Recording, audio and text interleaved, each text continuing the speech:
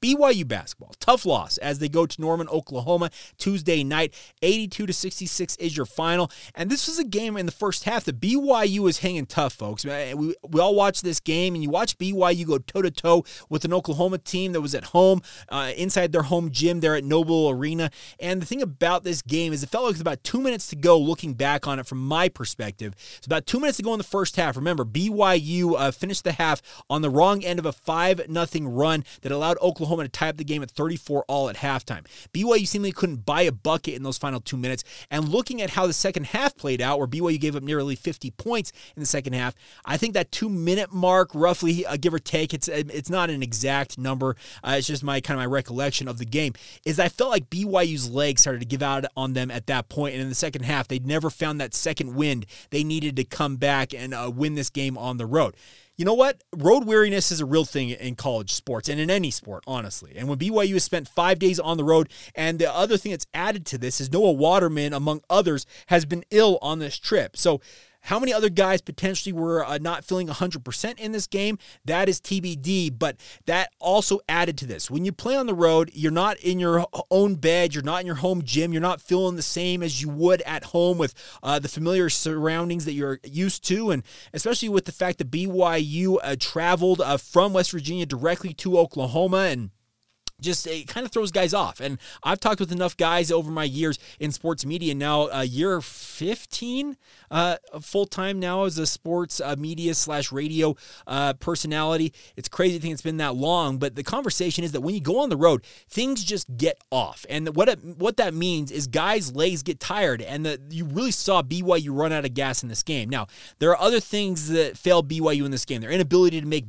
really routine layups, or some people call them bunnies, at the rim really hurt them. BYU ended up shooting just 36% in this game. That is ice cold from the field. BYU only got up 26 attempts from three, and there was, I think it was like 4 or 5 minutes to go in the game. It was something like they only had 17 attempts at that point, and they only made 8 of those. So the shooting numbers for BYU abysmal. 30.8% from the field from three. As I mentioned, it's actually technically 35.9% from the field overall.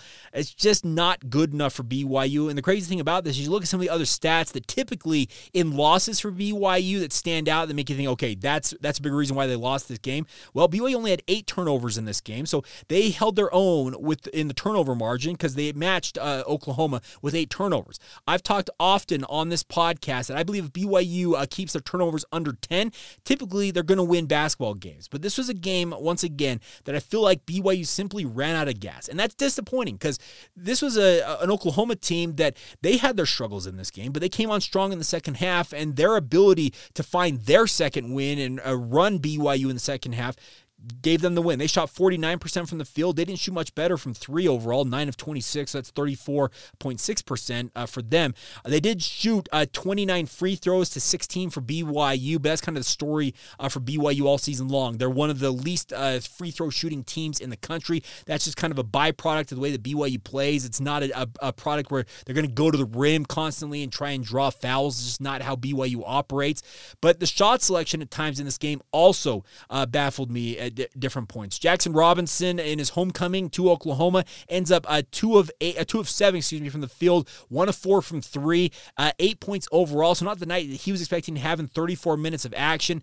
I feel like at times for like a guy like Robinson, he has got a preternatural ability to be an impactful basketball player, but there are times he is far too passive on the court. And it's not coming off as a criticism directly about him, and it's not going to absolutely kill BYU to have him be passive, but you'd like to see him, especially in a game that's in front of family and friends. I think the broadcast said that he had 36 tickets he handed out to family and friends who had traveled from Ada, Oklahoma to Norman for this game.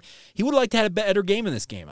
Honestly, 8 points was not what he was probably expecting in his mind, but his shot selection at times in this game really just baffled me. Some of those deep threes he was taking when it's early in the shot clock, it doesn't seem like they're in rhythm. Those are the type of shots that you need to get rid of in your shot selection if you're Jackson Robinson. He's not the only one. Noah Waterman ends up with just 3 points. Funny enough, those 3 points are the first 3 points in a true road game for him in the Big 12. It's crazy to think that he has played this many games for BYU, 9 of them in all in the Big 12 so far, and just 3 points to his name. Now, Noah was under the weather in this game. He came up sick on Saturday going into the West Virginia game and gutted it out to play 17 minutes in that one against the Mountaineers. He played 22 minutes in this game, and he very much looked like a guy who was ill. But the thing is, his teammates, none of them really looked like they had the energy, especially in that second half, and as a result, they get boat raced. So, tough result for BYU. But we've talked about this on this podcast. I know that DJ and PK have talked about it on the KSL Sports Zone, the show that I produce on a daily basis, that the goal for BYU right now should be go 1-1 each week. So split your games each week, and that's going to get you a pretty nice record. It would have you sitting at 9-9, maybe at the worst 8-10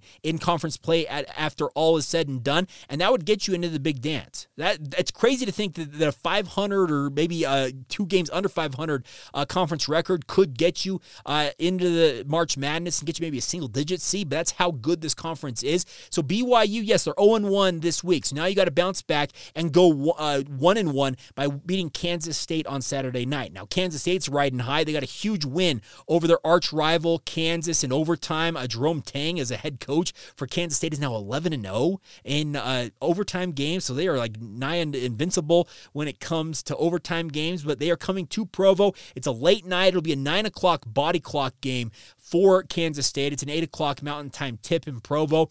And I'm looking forward to seeing how BYU bounces back from this game. That's one of the hallmarks of this BYU basketball squad is they don't really let losses linger. And that is a positive for this BYU basketball program because this was a disappointing loss. Honestly, BYU hung tough in the first half, but it felt like right at the tail end of that first half, the wheels kind of came off. They were hitting on empty, and the second half was the result of that. It was ended up BYU was 0 of 5 for their field goals to finish out this game. They went 236, but they had multiple scoring droughts in this game, so it's a tough loss. It's a tough one to stomach, but like I said, I think BYU's got the gumption, the wherewithal, the resolve to bounce back on Saturday night, and they need to because you got to go 1-1. You can't afford to now sitting at 4-5 and halfway through the conference season. You don't want to be sitting at 4-6 and then look at the back 8 games of the conference slate and think, okay, we got to pick up, we got to go +2 on the back half to get to 500 on the season. So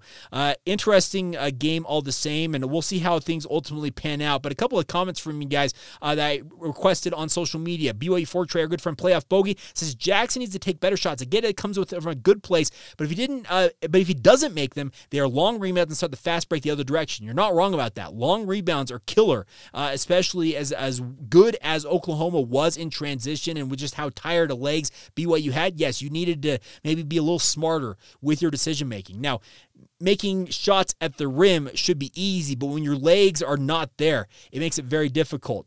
LV Kook says there's no room for most everyone to be off on the same night. You're accurate in saying that. They were seemingly all off. We had a couple of people on site that were tweeting that BYU just didn't look the part. You're right. Derek Paulson at D_forward_P says got to make layups to win, especially on the road in this conference. Completely agree. But once again, when your legs go, any of you have played any level of basketball, I don't care if it's junior jazz, church ball, college, high school, maybe even played pro, whatever it is. When your legs are gone, it's tough to hang with opponents, and especially on the road. So really tough night. Nolan Mickelson says this: we need the Egyptian magician, Ali Khalifa. He was not healthy enough to make the trip to Norman, Oklahoma. The hope is that he will be available for Kansas State, but TBD on that. He does say that Foose was good, but the offense was pretty stagnant. Yes, Fousseyni Traore had his second straight 20-point game. He ended up with 21 in this game. He had 11 in the first half, and looked like he was just getting warmed up, and he did as much as he possibly could. Ends up with 21 in this game, but once again, the other guys around him just did not have it tonight, and that's a tough loss for BYU. Trevor at BYU Cougar Corner says missing layups loses games, but the free throw disparity is getting ridiculous. Here's the issue, once again, Trevor, is the byproduct of the free throw disparity is because BYU does not, like I said, attack the rim, and they probably could be a little more aggressive at trying to draw fouls, but it's just kind of a byproduct of the way that BYU plays. That's just my opinion on the matter. Maybe I'm wrong about that, but yeah, the free throw disparity, it just continues to stand out there, and I get that the consternation is there, but once again, I think it's more of a byproduct of how BYU plays. They were minus 13 in free throw attempts in this game against Oklahoma. As Trevor points out, the other 7 games they've averaged minus 12 in the free throw attempts disparity. But it's a thing that you've got to be able to battle through that. And when BYU's on, does the free throw disparity really matter? Because when they're making their shots like they have in other games, free throws don't really matter. That's the thing about this. BYU got 16, which is above their season average in this game. But once again, I get the frustration. I just don't think it's that big of a deal in my mind. And maybe I'm wrong about that. Let's see. Wild Turkey Fartblown, our good friend Ryan, says, not doing the little things rear their ugly head once again. I agree. You have to make those shots. You got to make shots at the rim in particular. And if you just need to figure that out and find a way, maybe slow down just a touch. It felt like the times that Dallin Hall and Foose in particular got a little too sped up on some of the shots at the rim and missed them as a result. Maybe you just need to take that extra kind of half second, take a breath, and then make the bucket. So it's one of those things to watch out. One other thing, 2 other comments real quick we'll get to right here. Include Taj Christopherson says this: we should use a deep rotation in conference.